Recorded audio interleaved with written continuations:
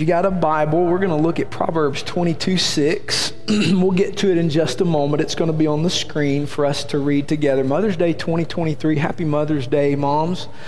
But today I'm not going to preach a sermon about mothers. And on Father's Day, I'm not going to preach a sermon about fathers. I'm probably going to continue what we're going to talk about today, and it's really on parenting. It's parent-child commissioning. And so we really want to talk about parenting today. I can't think of anything more appropriate than to see if the Bible has some parenting wisdom for us.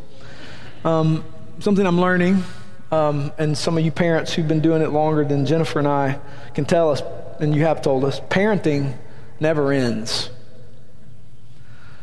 This will go on until we pass to go be with the Lord. And we need some instruction from the Lord that's full of hope for every stage of the parenting journey. Some stages are going to be harder than others due to many factors. And it's likely going to be different for each one of us. So we want to share some wisdom from the Proverbs with you today that's sober-minded. I want to warn you, this is very sober-minded. This is not going to be phyllo dough with some peaches baked in it. It's going to be a little meaty and a little weightier. It's very sober-minded because sober-minded things have a tendency to set up for the long haul. And if parenting never ends, then we need to be prepared for the long haul. Speaking about the Proverbs, Ray Ortlund Jr. says something really beautiful about the proverb. He said, God does not intend to crush us with layer upon layer of demand. He intends to help us. The book of Proverbs is practical help from God for weak people like us stumbling through daily life.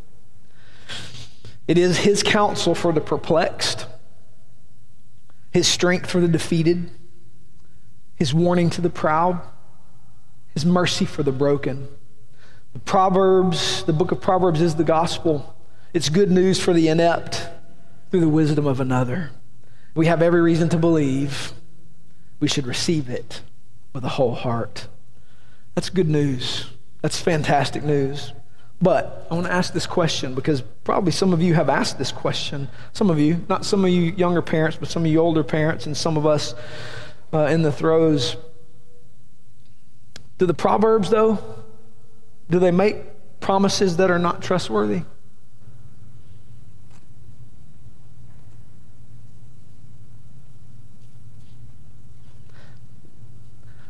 Some of you, we've talked about some of these things together, and other parents have chatted with us before, have held on to these Bible's proverbial statements, this proverbial wisdom. Sometimes it feels like they've done so in vain because the results don't seem to come. Or at least have certainly been a long time in coming, and hope feels like it's waning. And you begin to wonder, did God just trick me? Did He mean that? I provided a link here. I hope you'll go read the full article. It's kind of helpful on this issue. And I want to summarize the article before we read Proverbs 22:6 together and draw some wisdom and some hope. Proverbs is a book that seems to promise some good things for the people of the Lord. It's full of them. Proverbs 3:1-12 is full of these beautiful things that when we seek wisdom, God does amazing things for us. Personally, and just my own personal Bible reading and Bible study, I don't think I've done an adequate job of making sense of the Proverbs instructions and what I look for when reading them and what looks like promises that are attached to instructions. So how do we understand these promises in light of some of our experiences that don't look like the promised outcome? Some people will tell you it's because you don't have enough faith. Is that really it? Are the Proverbs just probabilities and not promises? To say the Proverbs are probabilities is not untrue. And to say that they're promises is also not untrue. To some extent, they are promised probabilities as we walk in obedience to the Lord in His way as we overcome the kingdom of darkness.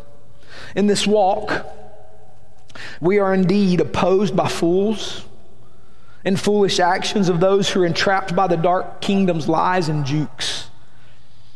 Those who obey the Lord sometimes reap the full fruit of that obedience in this life, or sooner or later. It's probable that we may see amazing good from following the wise counsel of the Proverbs very quickly and very immediately. But what about the times when we exercise God's wisdom to the T and the results don't pan out according to the good promise? What about those times? Did God fail? Does God tell the truth? Did I mess something up? We probably all ask these questions, haven't we? It's very real, very sober-minded, and I hope you feel that. There are a couple possibilities I want to share with you, and there could be more, but I'm just going to give you two. And truthfully, these are, writing this, I'm preaching to myself. The first possibility, like when things seem delayed, what's God doing? What's God up to? What could be that the Lord is disciplining me for my good? It could be the Lord's disciplining me for my good. Proverbs 3:11-12 says, "My son, do not despise the Lord's discipline or be weary of his reproof. For the Lord reproves him he loves as a father, the son in whom he delights." And commenting and preaching from that passage, the writer of Hebrews in Hebrews 12:3-8 says this, "Consider him who endured from sinners such hostility against himself, so that you may not grow weary or faint-hearted. In your struggle against sin, you've not yet resisted to the point of shedding blood. And have you forgotten the exhortation that addresses you as sons? My son, do not regard lightly the discipline of the Lord, nor be weary when reproved by him. For the Lord disciplines the one he loves and chastises every son whom he receives." It's for discipline you have to endure. God is treating you as sons. For what son is there whom the Father doesn't discipline? And if you are left without discipline in which all have participated, you are illegitimate children and not sons. Discipline is a sign we are loved. And we belong to the Lord, not the opposite. Isn't that great? It's evidence that we belong to the Lord. So we could be delayed in receiving the fruit of wise living as the Lord's training various levels of sin out of us that could involve some manner of suffering. In the Lord's discipline of us, we have to be careful about complaining. Listen to C.S. Lewis in The Problem of Pain when he says, when we complain of our sufferings, we're not asking more of love, but less. Wow. Let's say that again. When we complain of our sufferings, we are not asking for more love, but less. God conforms his children, listen to this, God conforms his children to the obligation of the promise so we can experience the blessing of the promise. Wow. That's in the notes for you. You're going to have to go and read that in several times. Understand very clearly, when God disciplines us, it's not to pay for sin. That was done at the cross. All sin, past, present, future, has been paid for at the cross. Jesus came and he lived the perfect sinless life, the eternal Son of God, creator of all things, and he died in our place for our sin, and he was buried. On the third day he rose, and he ascended to the right hand of the Father, and he presented his own blood as a sacrifice offering for sin, so that those who believe in him get all of his righteousness, and he takes all of our sin. But in that beautiful good news, this gospel, we also know that we're still left with a body of flesh that likes to sin. And Philippians 1:6 tells us that he who began a good work in you by saving you and counting you righteous is going to complete it in the day of Christ, which means he's going to root sin out of my flesh. And that's how I know I'm a son or a daughter.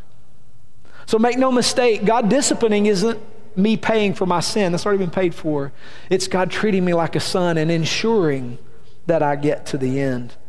So it could be that the Lord wants to make me more righteous. But what about the times when it's not for discipline? There's nothing you can point out to. You know, I've confessed that. I'm walking away from that, and there's nothing you can point to that the Lord is rooting out. The second possibility is that God perhaps chooses some people to an even higher form of blessing than these promises. A type of blessing that can only come through suffering. It's the blessing of God's deeper presence.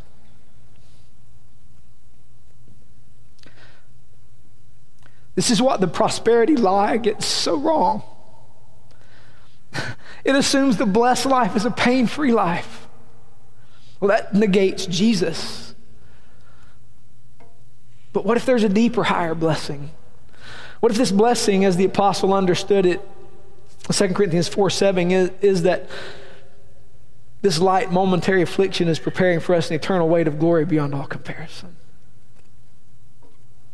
So either one, we get the fruit of obeying wisdom, or the Lord trains sin out of us to make us holy and then gives us the fruit of our actions. Or the Lord has greater glories at some point.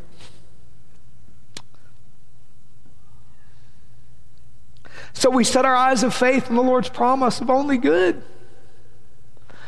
That surely goodness and mercy will follow me all the days of my life. That's what you said, Lord. And I will dwell in your house forever. So this is our backdrop. This is our backdrop. I told you it was sober-minded. Well, this is our backdrop. Let's look at Proverbs 22:6. I'm going to have you stand again. The blood's not going to settle. You're going to stay awake. We're going to read Proverbs 22:6. Really short. Here we go. Train up a child in the way he should go. Even when he is old, he will not depart from it. This is the word of the Lord. You can be seated.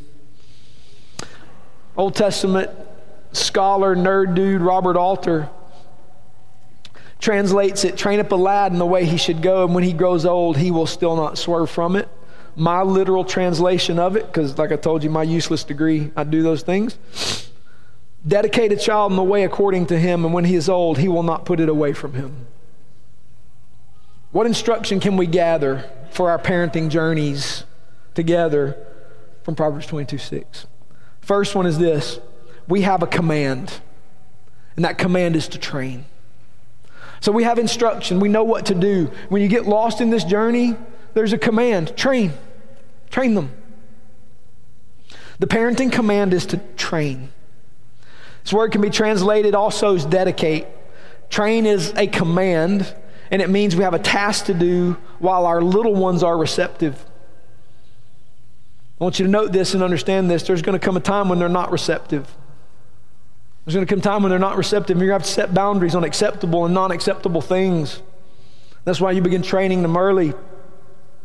So your most effective days of training are when your children are young.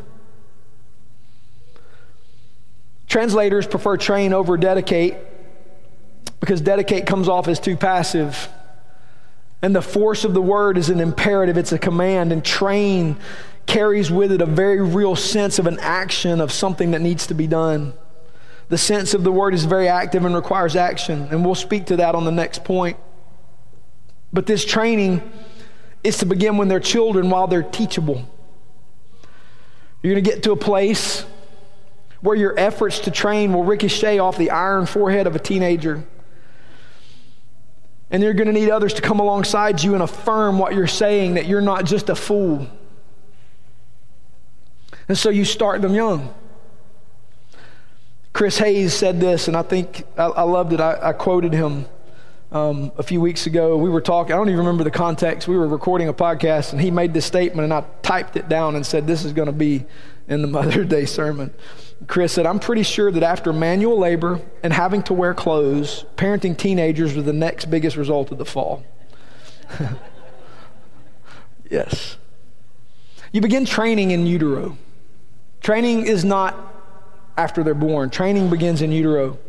What you listen to, the language you speak, the voices heard, the environment you create, all affect the child from conception to birth. Example, Gabriel Jolly has been to more third-day concerts in utero than outside.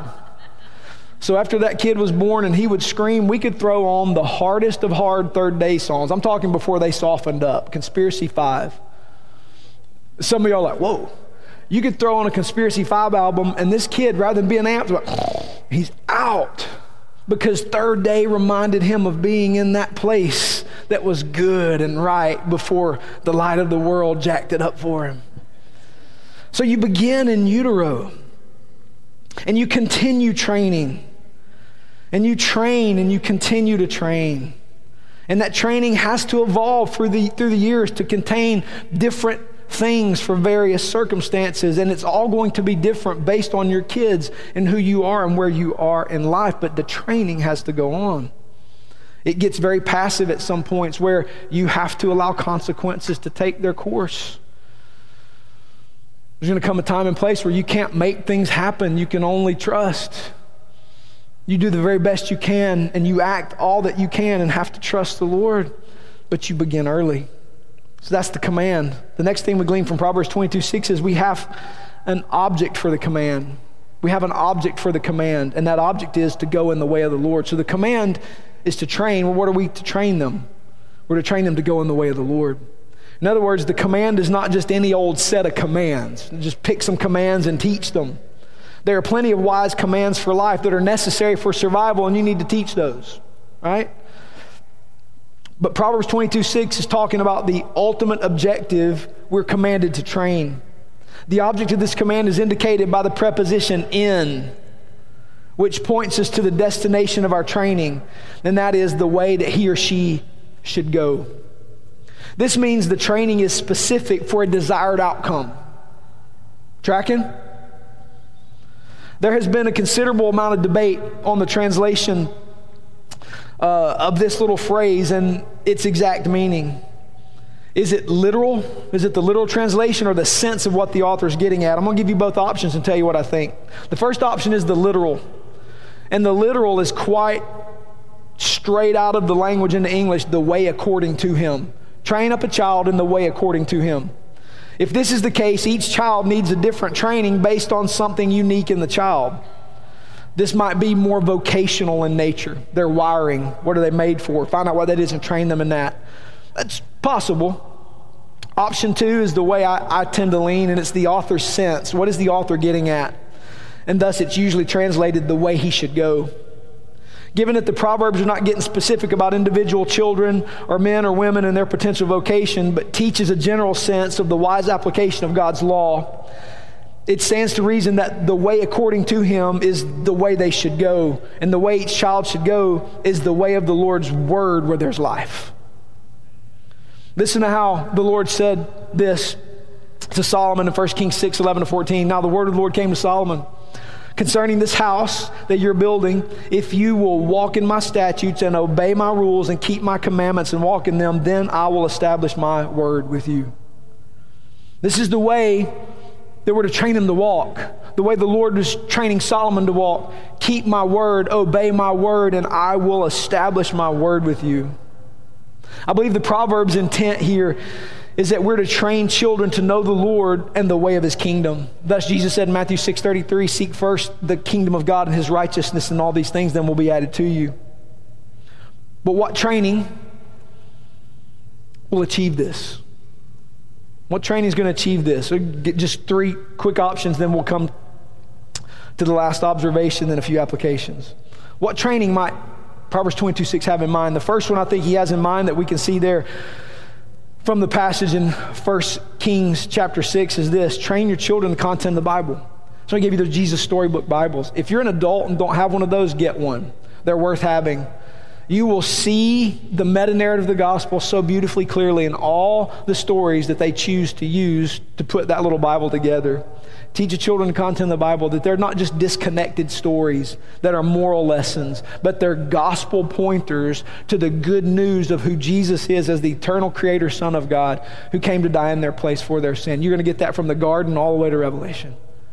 And it's a good training tool. So teach them the content of the Bible. Number two, set patterns and habits that keep you in the life, rhythms, and atmosphere of the local church, the people of God. Build your life and your rhythms and your patterns and atmosphere around the local church. This is a very important statement when you hear this. A generation that does not prioritize this will produce a generation that will abandon it.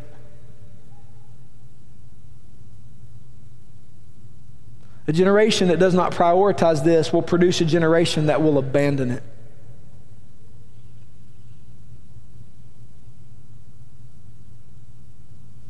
When folks buck the idea of habits spiritual habits as somehow anti-Holy Spirit. Well, I don't want to read my Bible every day because I'm afraid it'll become habitual, and these habits just becomes rote.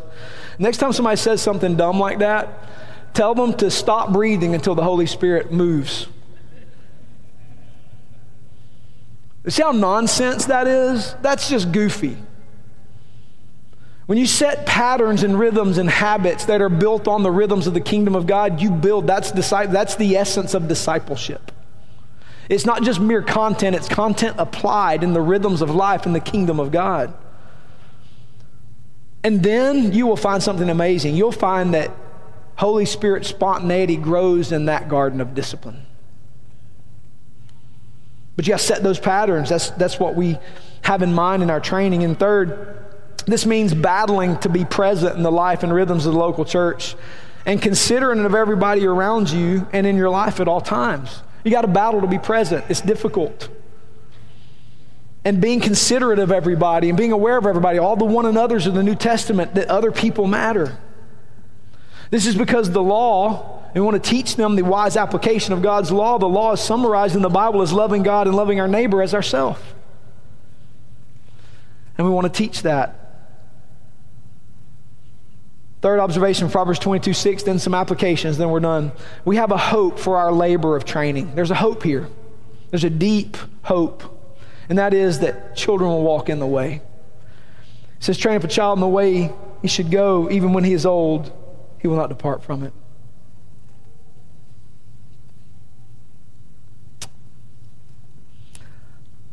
The hope of our labor as parents is our children will stay on the way they've been trained in. That's our hope. That's the great hope, that they will stay on the way they've been trained in. As you raise your children, parents, live transparently. Be authentic. Apologize quickly. Don't be proud. Be authentic before and with your spouse, your children, with your local church. Repent of sin quickly. Strive to pray in faith that the Lord can and will cause the training to take root and bear fruit. Don't give up praying. Pray when it's all working as it should. Those are the moments where we have a tendency to lull and stop being vigilant as watchmen and watchwomen on the wall. Don't stop praying when it's going as it should. Pray by all means when it seems to be in shambles. Luke 18, 1-8, he taught them this parable that they should always pray and not lose heart. Verse 8, and when the Son of Man comes, will he find faith on the earth? Because faith prays. Luke 15, 11-32, the prodigal son, pray.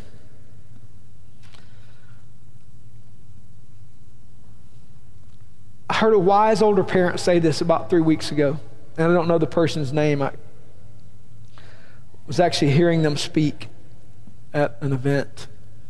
And this stuck in my craw and I can't get it out of my head. It was helpful. Don't judge your parenting until your kids are 35 years old. Give time for the germination of God's Word, the work of the Holy Spirit, and faith that prays without giving up. On the hard days, remember Psalm 84:11.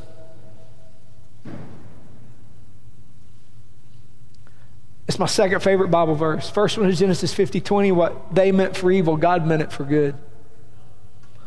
Then Psalm 84:11 is the Lord God is the sun and his shield. The Lord bestows favor and honor. No good thing does he withhold from those who walk uprightly.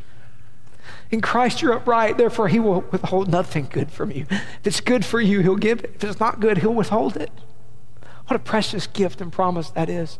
So on the hard days, remember Psalm 84:11. If it were good, he would give it. If not, he's going to withhold it. Hold on to that. That's how we're going to apply this. 5 quick applications and we're done. Y'all are like, man, I wish this life and teaching series would end so he'll preach this short every Sunday. And some of y'all are going, that short? No, you should have been here last week. Applications. Number 1, believe parenting is a call to live an obedient faith. Parents this morning, believe that parenting is a call to live an obedient faith. Obey the Lord as best you can and trust the Lord for his good outcomes. Trust in the Lord does not look like passively doing nothing. It means doing all that you know is right to do and then trying to rest in that. Second, accept that parenting is a call to suffer sometimes. You have to accept that parenting is a call to suffer sometimes, and it will be okay because we know the Lord will only do us good. Third, remember parenting is a call to surrender ultimate outcomes to the Lord. I'm going to tell you the most desperate place to be is when your effort has no outcome. You're going to run on those days.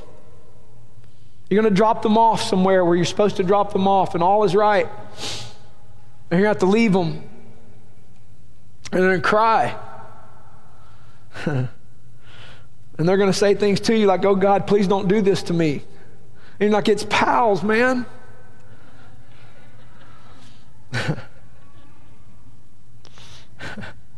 You have to surrender ultimate control to the Lord. It's going to be okay. Fourth, believe parenting. Y'all don't know what PALS is. Some of y'all have been down that road. You know PALS. You participated in Play and Learn School at Trinity United Methodist Church.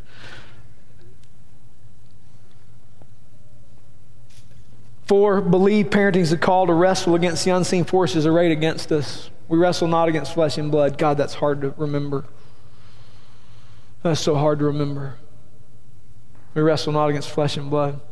Fifth, finally, no parenting is a call to master receiving the fruit of the Holy Spirit. It is a call to master receiving the fruit of the Holy Spirit. You don't have to do anything to earn the fruit of the Holy Spirit. It's a free gift. But you got to master receiving it because your flesh is going to fight against that. In fact, a little bit before the fruit of the Spirit, we learn about what the fruit of the flesh is, and they're opposites. And that leftover sin that the Lord has to root out of us is opposite of the fruit of the Spirit. So, self-control, the opposite of that is I can't control myself. I'm just a victim of my desires. No. You're the image of God. You have the Holy Spirit. Control yourself. That's free gift available. That's powerful, by the way. When you catch on to that and realize you have that available to you, that's powerful. But you got to exercise it. When you receive it, it's just there for you. You got to pick it up. Master receiving fruit of the Holy Spirit. Parents, I know this is sober-minded, but when you guys started having these sweet little babies, you kind of maybe had in mind, like I did, that you're going to get to this age and it's, boom, the boot, and it's over. No, that's a lie. That is a lie. That one came smelling like the pit, man. You're going to be doing this till you crawl in the grave. So we need to be sober-minded about it and be prepared for the long haul. Because in that, we can set a pace that'll help us stay faithful to the end. So let's pray. And let's ask the Lord to do something with this word. And then let's worship the Lord in song. Father, we pray in Jesus' name that you would take your word, make it a lamp for our feet and light for our path.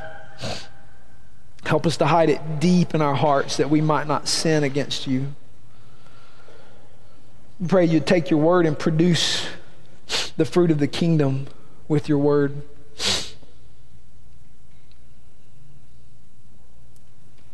That you do work in hearts, minds, these moms and dads all over the room, new ones, those been doing it a long time, those of us somewhere about halfway. We pray that you just, Lord, help us. Help our kids stay faithful, stay the course, and not quit on Jesus or any of that kind of stuff. Pray again for these precious new ones, these little ones. Oh, Lord, speak to their hearts.